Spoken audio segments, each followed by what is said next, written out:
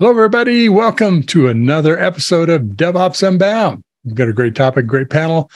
In 2023, where are we going with this thing called DevOps? We're not a predictions conversation. We're just kind of talking about the state of the art, what do we think is going to happen in the evolution of DevOps, and kind of what have we learned along the ways. My name is Mitch Ashley. I'm CTO with Techstrong Group, co-host along with Alan Schimmel, who is busy on other activities. I think he's away on assignment, as they say in the biz, and happy to be hosting in his stead. And I, of course, want to thank our great friends at Tricentis. Tricentis has sponsored DevOps Unbound since its beginning over 2 years ago. Been a fantastic partner, helping us with topics and guests and creative input along the way, along working with Lanier as well as with Jody on our producer team. So thank you, Tricentis, for sponsoring this show. Great. Well, let's move on to our topic. I first want to start by having our guests introduce themselves. Hope, would you start? Sure. Hope Lynch, Senior Director of Platform at CloudBees, have been in technology for a long time. So very interested in talking about these changes today. Fantastic. Tim, jump right in there. Sure. Tim Banks, Lead Developer Advocate with Dell Technologies. I've been in the DevOps game for a hot minute also. And having been both in the cloud hyperscaler side and the hardware manufacturer side and the private cloud side, just kind of looking forward to seeing what we do next. A lot of stuff we use today and going forward for sure. Thanks for being here, Tim. And welcome, Lee. Good to be talking with you again.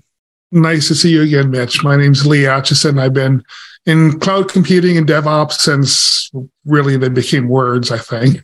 And I'm a software architect, consultant, author, and my latest book, Overcoming IT Complexity, was just released and is been doing fine.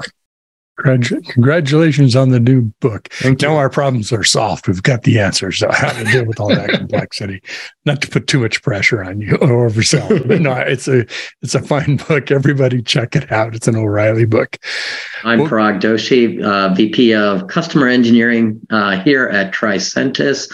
Really excited to be here and talk about our predictions for this year. It's already 2023. And let's see what happens.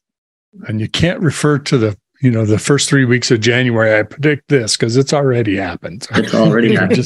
Just kidding. All right, welcome, Parag. As always, great to have you with us. And again, thanks to Tricentis for sponsoring DevOps Unbound. We're talking about kind of where are we in the state of DevOps in this adoption. Some of us been doing it maybe 5, 6, 7 years. Other folks maybe earlier. Maybe it's pretty new, a year or less, maybe a year or two. A lot of things have happened, I know, since I remember first learning about DevOps. Hope, why don't you start us out, kind of give us a sort of your version where we are on this continuum of whatever DevOps is and is going to become. Yeah, absolutely.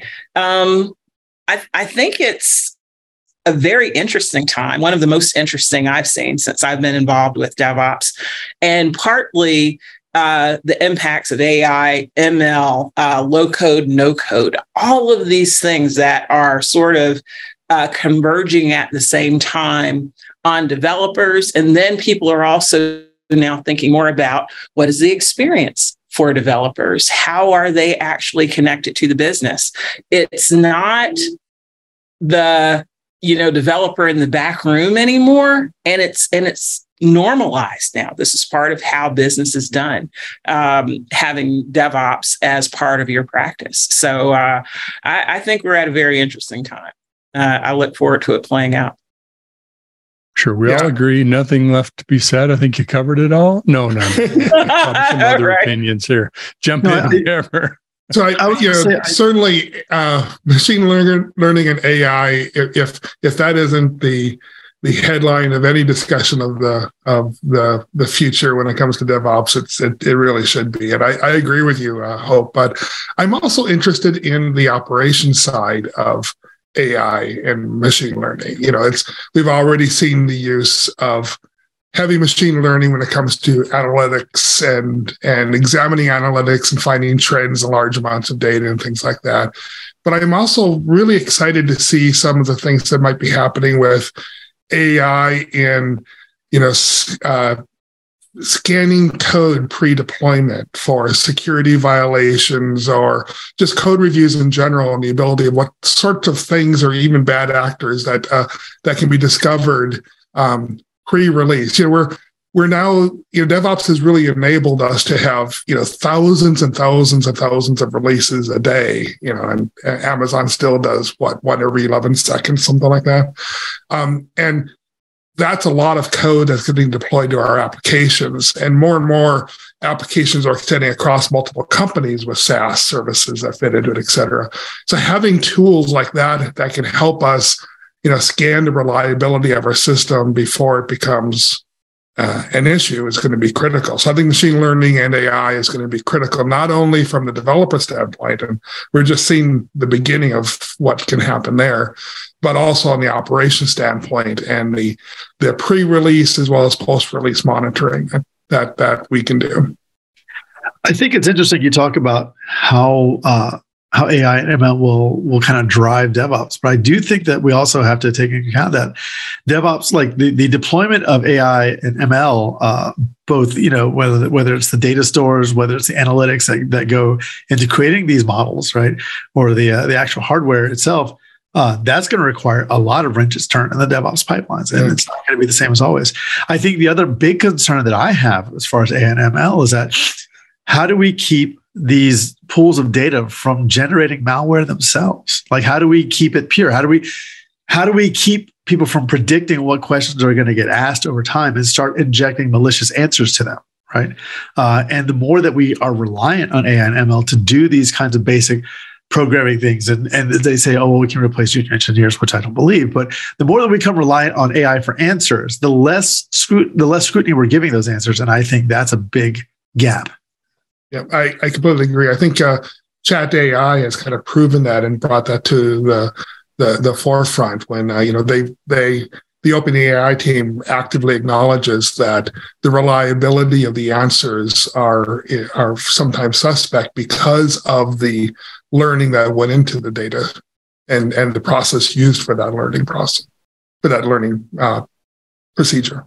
Yeah, but I will say, though, that I have seen, poking around in Reddit in some of the DevOps corners where there are developers who are saying they're using it as a coding partner now, right? They are using it to come up with additional ideas, find shortcuts. So it's not that it's replacing them and they are not, blind faith in it, thank goodness. But it is helping them have access to a wider category of ideas faster. Parag, I know this is the topic you've got a lot of thoughts on it, so jump in there. I was just waiting there because agree with everybody, and I know ChatGPT, everybody's like, wow, this is so awesome, it's going to change everything, and then there's a segment of the population, as has been for the last 6 decades since the word robot was coined by Isaac Asimov, right? That jobs are at stake. Okay.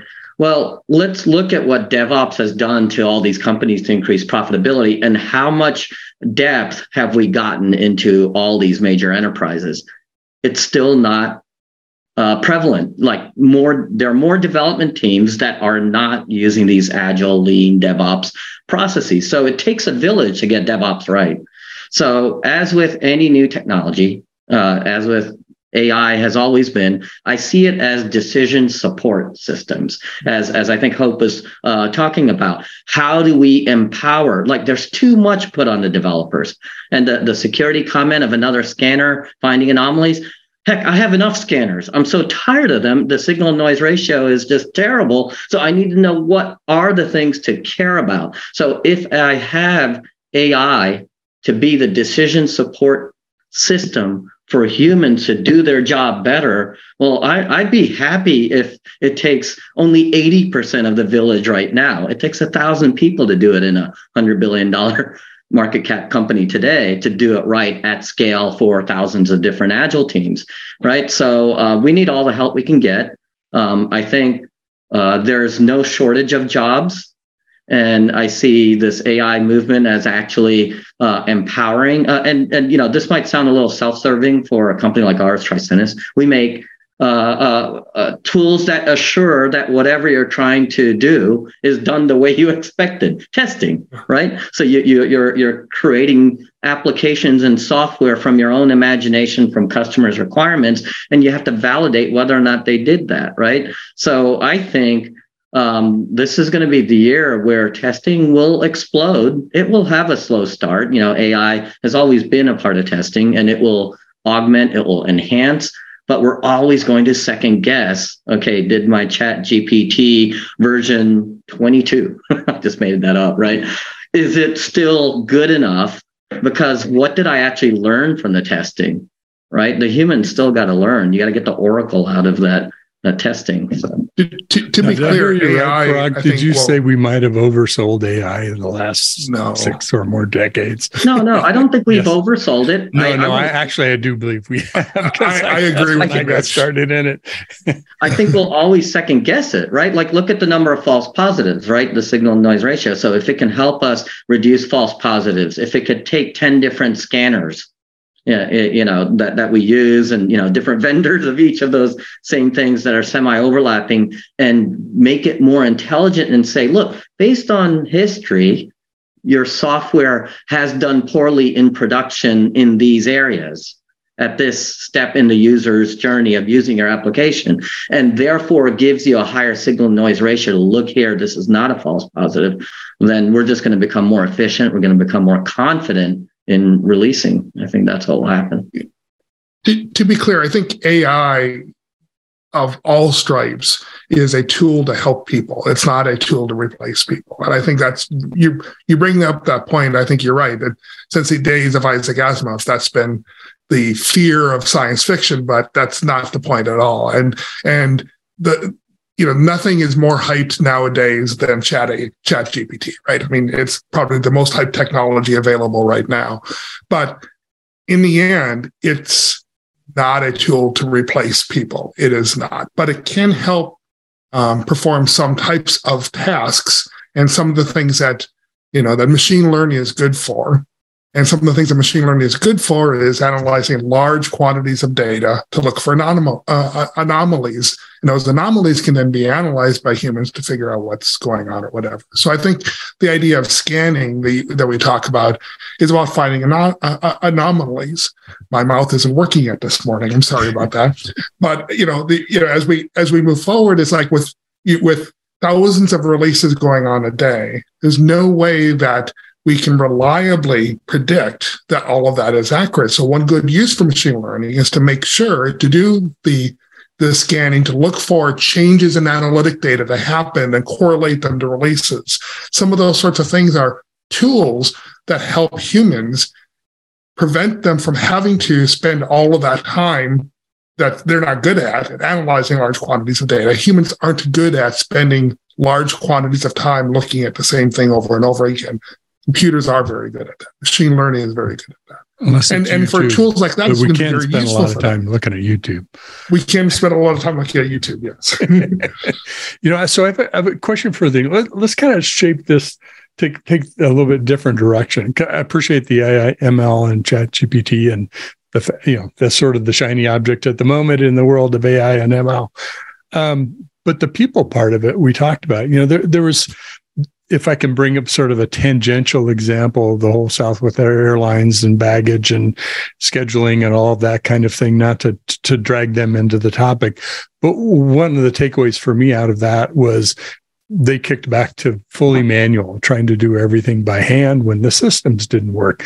And it was clearly far beyond the capacity, not intellectually, but just quantity and the amount of data analyzed and situations to handle was far beyond what a human could do. And it seems like that's part of what we're doing in DevOps is increasing velocity by doing the things that we can do with software and then leveraging people's skills and expertise. Like Parag, I'm sure we don't need the top tester examining the results of every test run, right? You want that person working on the next set of challenges or whatever it might be. Yeah, I think this whole notion of AI. I'm going to steal another one from Neil deGrasse Tyson. It's the fact that you need to be adaptable, right? So if you're really concerned about people and all, it's really, you're in technology, your job is going to change. Actually, if you're not in technology, it changes. If you're a farmer, look, in the 1800s, everybody knew a farmer, right? Now you can't find one, right, in your cities and all. So agriculture has completely changed because now we know exactly where to irrigate, every single molecule of soil, if you will, right? So I think having AI or having these capabilities come to market to make people more efficient, that's really why you're hired, is for your creativity. Like you said, it's not for someone to examine, a billion test results on that application. We want to know what are those 5 things that are going to lead to problems, because this is the year of productivity, right? People are going to be tightening their belts. Okay, we're going to be rationalizing our applications. We're going to be rationalizing how much time you can spend building an application, testing an application, and how efficiently you can continuously deploy it. So we're going to have to become smarter. And to the extent AI is just one other tool, it will allow us to devote more time to those areas where you were originally hired, right? To know out of the 1,000 different ways things can go wrong, what are those top 5 that could cause an outage or that could cause performance degradation? If you can home in on those things, then you can get in front of those kinds of things. And I think that's what role humans will play. And I think this also ties in so closely, and I haven't seen anyone necessarily state it this way, but there's been a lot more conversation around developer experience. Like you said, there are a lot of jobs open, right? And if developers are unhappy for too long, or they're not getting the tools they need, or, the conditions of the workplace are not what, they hope for, they're going to look for another opportunity.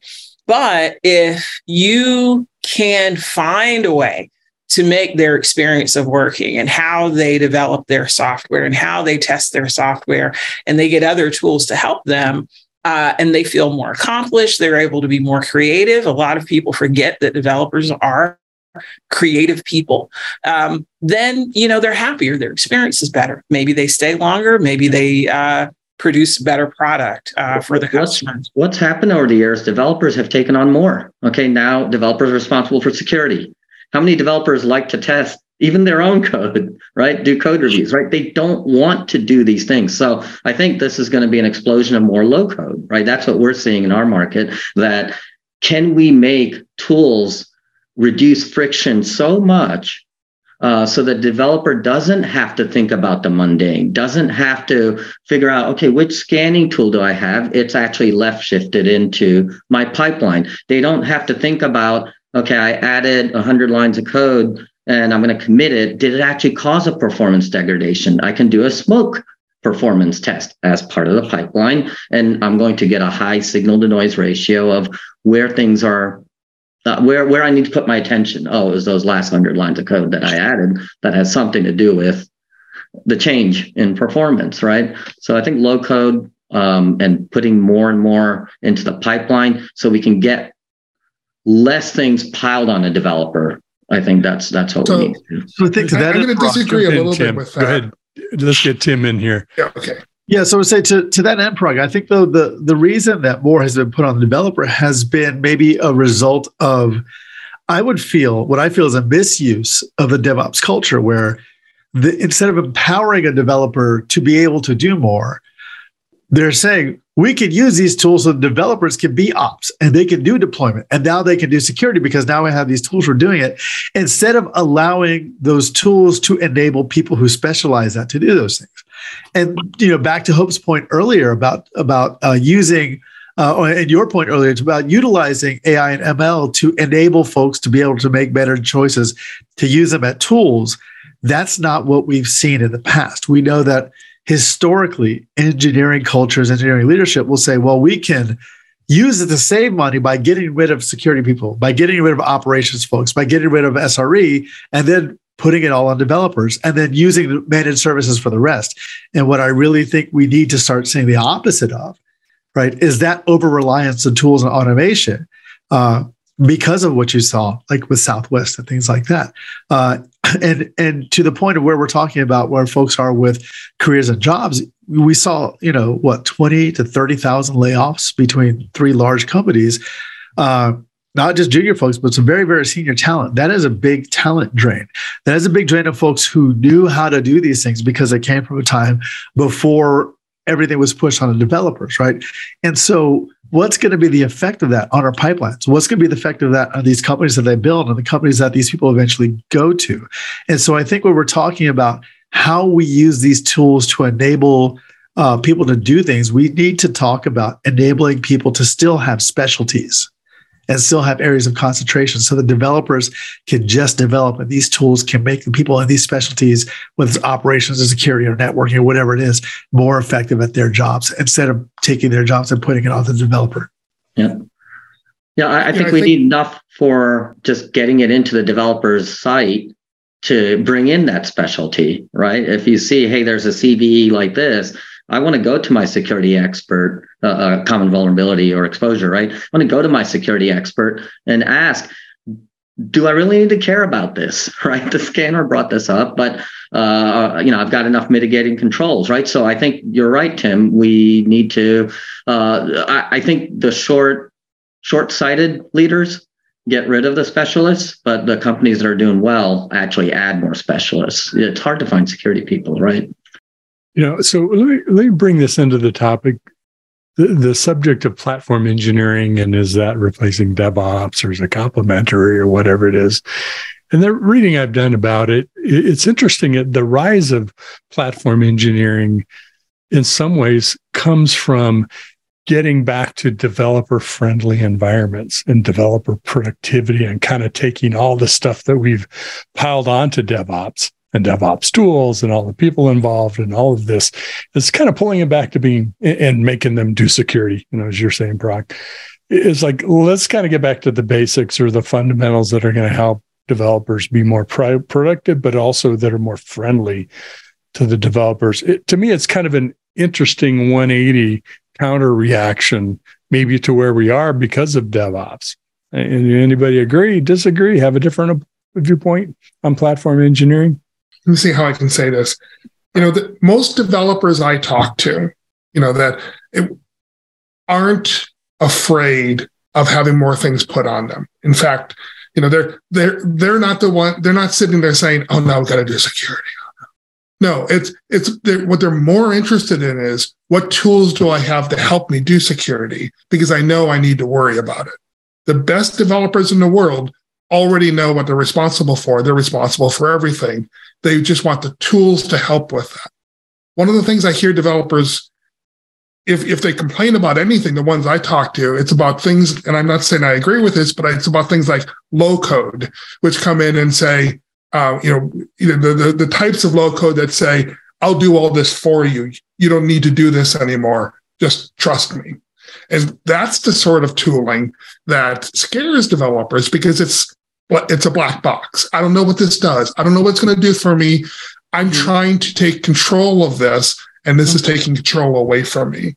Yeah. The best tooling, the best platform engineering isn't the responsibilities are going up. It's, here's the tools to help you with your growing responsibilities that you already care about. And let me be controversial. Oh, please. Sometimes I feel a little bit that platform engineering is the safe of DevOps for some organizations, and here is why. Sometimes management is like, you know what? Let's just get one team that's going to worry about all the tooling and standardize it across, our enterprise, so our developers don't have to worry about what tools they're going to use, right? We're going to turn this into, a sort of a factory experience. But to Lee's point, developers like what they like. They have found tools that work the way their brains work. And now you have a platform engineering team, maybe in some organizations coming in saying, that's not the approved tool anymore. You need to use this one because this is what everybody else is going to use. Get on board, right? So it's that standardization can go too far. I know in large enterprises, you have, 11,000, 12,000, 15,000 developers. You have to figure something out. But, if it's done like a heavy hammer, I think that's the wrong approach completely. You hit the nail on the head. It's actually a topic I talk about in the book is the idea of standardization versus choice. And it's a very, very, very hard line to draw. And ultimately, some of the worst organizations, if you will, draw a hard line one way or the other. Ultimate developer choice, whatever you want, the complexity is overwhelming. Or ultimate standardization, sorry, this is the tool you use no matter what, developers are out the door. The reality is, as you say, you have to give the developers the tools that they want to get the job done within the sandbox of guidance that is reasonable for the level of complexity that we want to allow in our organization. So I like the tool, the term sandboxing, right? Where you can say, here's the set of toys that we're playing with. And this is a changing size. You can bring toys in and we can talk about them, but this is the size of the sandbox. Within the sandbox, do whatever you want. And that sort of model, I think, helps a lot with this balance between choice versus complexity.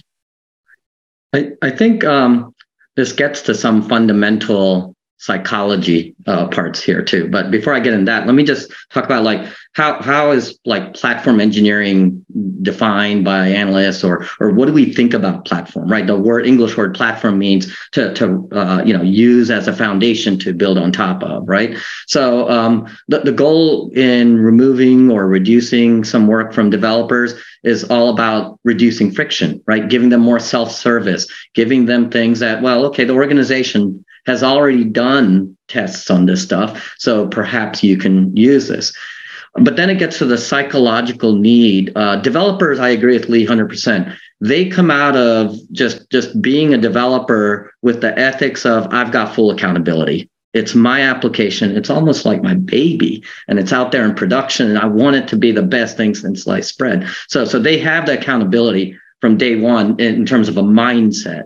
Okay. But then when it goes as far as control, or if the engineering manager or upper senior layers above the developers that are actually putting code into systems say, I need you to control and be fully accountable with the sales of your application in the market, right? And that kind of accountability is put onto developers. Then the developer is going to naturally gravitate more towards control. Well, how could I be responsible for the business if you told me that I must use this stuff that's been intentionally encapsulated, so I don't need to understand and just use it, right? So I'm giving up accountability. So I think when people use platform engineering as a mechanism to say, I'm going to control what you do and remove choice from developers, then it's gotten too far. But when it's used to actually reduce work, again, back to the AI thing, right? It is taking work off of the developer, because that's where everything meets, right? In customer delight and achieving the functionality, the non-functional specs and everything, right? We're trying to spread out some of that workload. And I think that's where platforms can play very well, especially where developers don't want to worry about it and be accountable for things like security, plumbing. Okay, what service talks to one another? Well, what service is allowed to talk to one another? Is this data accessible from this system? Do I need to have data privacy tags around that data? Things like that if we can push down into the platform, then it does make us more productive. I mean, let's look at the rise of Kubernetes. Okay. A lot of people have complained that, that's too difficult. Well, I think that's a bunch of farce. I can't think of a better word. It's just nonsense, right? It's developers or even operators that don't want to learn the fundamentals of distributed computing and systems engineering. Kubernetes and container platforms have just made it more simpler to solve that inherently complex problem, right? So when people say, oh, this is a tough technology, it's actually, well, that's the power of platforms. Now there's a lot of things you're not worrying about, things that happen automatically in a platform that's taken care of for you so you can focus on your business applications. So if you don't rob yourself of the learning opportunity and you don't try to have a control sort of mindset, then I think there's a lot of benefit in the power of platforms here. So Parag, I'm going to push back on you on this one about Kubernetes being simple. Having been an early adopter of Kubernetes, sure, it's not simple. It's extremely complex. The CNCF and the startup landscape will testify to that with all the people who are trying to make Kubernetes more simple, more approachable, more accessible. Kubernetes is not simple. It's extremely complicated. It started off simple, but it's not how we use it now. What we have now is not simple, and it gets more and more complicated as people try to use it for more and more and more, right? And that's fine, right? But there is a very, very large gap between understanding the concepts of containers and schedules and orchestration and its implementation, and Kubernetes does nothing to make that more simple. That all said, there is room for, in Kubernetes, the art of the possible, which is why I think people really go there. You can do a lot of stuff without having to write your own automation because there's a platform for it. But it's a lot like, you can get from one place to the other by flying a plane, but flying a plane is not simple and easy. So I think within the DevOps community, I do think that the level of tooling around trying to make Kubernetes more approachable kind of speaks to the complications thereof. But it doesn't mean that we're not rising to the challenge or whatever, but we are recognizing that it is in fact not great. I think it also leaves room for something else that is maybe a little less not great. But what that is next, we'll see. I think of it as constant innovation. So as you innovate, it's never perfect, right? So you keep improving, you make things better. Like if you look at CNCF, there isn't a cloud native testing tool in the CNCF landscape, but there are 1,000 different logos on the CNCF landscape page, right? So yes, there's those fundamental gaps there. And so what companies do is they say, okay, I'll go fill this gap. Oh, I'll go fill that gap. And I think what you have inherent complexity, spreading an application on top of a lot of compute, storage, and network infrastructure, and being able to rewind and replay what happened in production to go back and improve your application. I think there's just a lot of inherent complexity. If you look at DevOps as well, how many different DevOps technologies are out there today, right? There's hundreds of companies involved, and they're going at it from different perspectives, right? You have Git. There's multiple flavors of Git. You have build tools. You have places you store your build, right? You have image scanning tools, right? Continuous deployment, GitOps tools, right? So I think if there's inherent complexity, you're always going to need to keep evolving to make things simpler and simpler, lower friction, and it's a matter of the maturity of the platform. So I would say Kubernetes is not done yet. And I think there are customers, like if you were to say, how would I take an application and write it the same way such that it runs in any environment? And if everybody had to build their own mechanism to do that, you'd probably come out with very similar things that, we as an industry have developed. Well, but not necessarily. Okay, so, there are different tools other than Kubernetes that accomplish the same thing. There's, for instance, ECS, which accomplishes a very similar set of problems, but in a much simpler way. But in AWS, the problem is that what Kubernetes does is Kubernetes gives choice and hence complexity. Yes. And what ECS does is it says it gives opinions and viewpoints and requirements, and therefore it's a lot simpler if you meet those requirements. But if you don't, it doesn't help you at all. So this comes back to the complexity argument again. You create your sandbox, and that sandbox gives you a level of complexity, and that's the way it goes. I think the problem with Kubernetes is they didn't put enough guardrails in place. And I think that's what some of these tools are doing, right? Some of these innovations that Tim is talking about, he's absolutely right, is they're trying to put some order on the chaos to reduce the complexity, rein in the complexity, and give some reasonable best practice guidelines for how to use it, and therefore at the same time make it simpler to use. Right? To say Kubernetes isn't overly complex, I think, is false. I think it is overly complex, but there's a reason why. There's a reason why, yeah. Yeah, it's basically that thing that everyone it's started to become more and more lately, where everyone is like, what's the golden path, right, for the developer, right?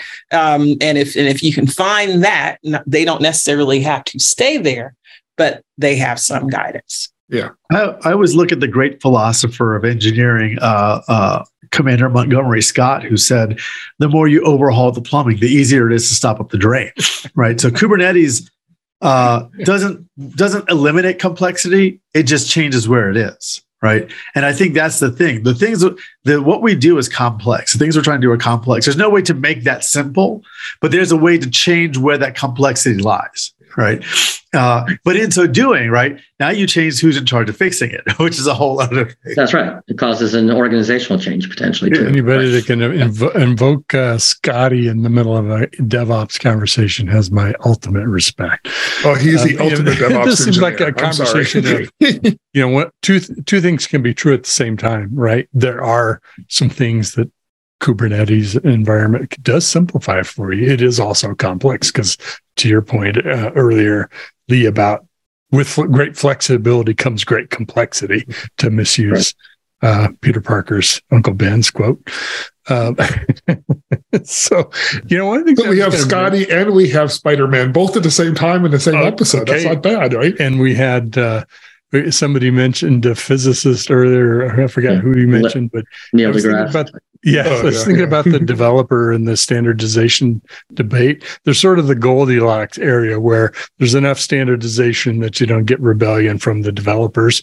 Right. But at a certain point, if you tip it too far into the standardization mode, it kicks in Newtonian physics for every reaction. Standardization is an opposite and greater reaction by the developers to say, screw this, I'm going to do my own thing. If you're going to put those bigger guardrails, maybe I'll go look for it. It's the stretched rubber band. As long as it's stretching, you're fine. The moment it stops stretching, that's when you have a problem.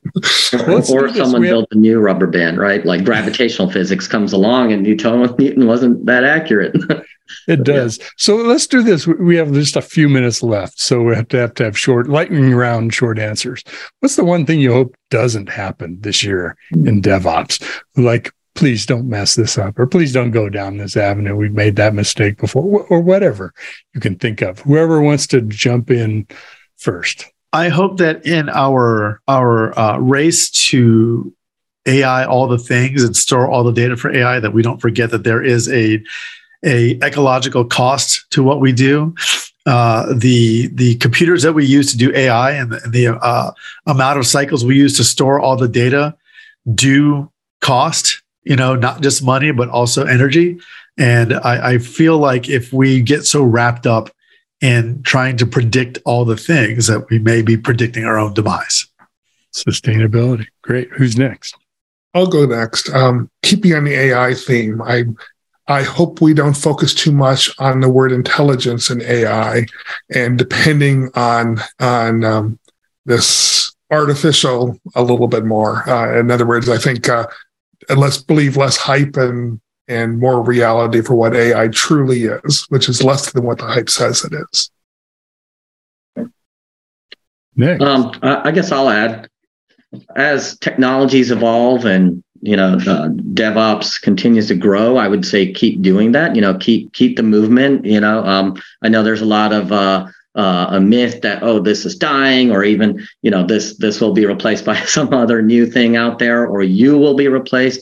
Don't give up what you've been doing. If you look back over every decade, there's significant progress, and then in that process, don't use technology to keep you to stop you from continuously learning. Right. So if we build platforms that become better, that do have the guardrails that we want, that make things easier, have less friction, don't use it as a tool to say, oh, I don't need to understand what that platform does. Use it to your, to empower you, but don't use it to keep you stupid, if you will, if I can say that. And never neglect operations. And, I think since the dawn of applications running anywhere, whether in cloud or on premises or for small customer groups or for the entire world, billion population, we still struggle to keep applications running and delighting customers. So think about that up front, security and operations, and use the power of the platforms to help you get there. And know the platforms are not going to be perfect, as people said on the call. And it takes a long time to evolve standards and get people to agree. Just don't give up hope. Hope. Speaking of hope, you get the last word. Yeah. Hope. What I hope doesn't happen, and that's pretty tricky. I like it. Is I hope, if we think about where we are in the economy, the layoffs, everything that is happening, and, the potential, gloom that's on the horizon, I feel that developers in some organizations are starting to seem more like commodities than people. So I'm hoping that concept where people think about the 10X developer, they continue to realize these are actually people who are part of your organization. They do a good job and they are critical, but it just feels like there's a little bit of commoditization starting to happen in some organizations. And I would like for that to not become more widespread. I think it's a great note to end up on. Thank you all. Thanks to all of our panelists today. Where are we heading in 2023 with DevOps? I think we had a lot of paths that we explored, and I'm sure some will come true and some won't. Will evolve. So thank you to our panelists. It was great to have you, Parag, Lee, Tim, and Hope. And thank you to Tricentis for being such an amazing sponsor and working with us and creating this great programming coming to you on Techstrong TV on DevOps Unbound. Hope you'll join us in another episode. Please check out Techstrong.tv for more episodes of DevOps.com and DevOps Unbound. And we will have live roundtables too. So be sure and check out those are available on the website. You'll see us under the webinar section. So take care, everybody. Thank you all. Take care.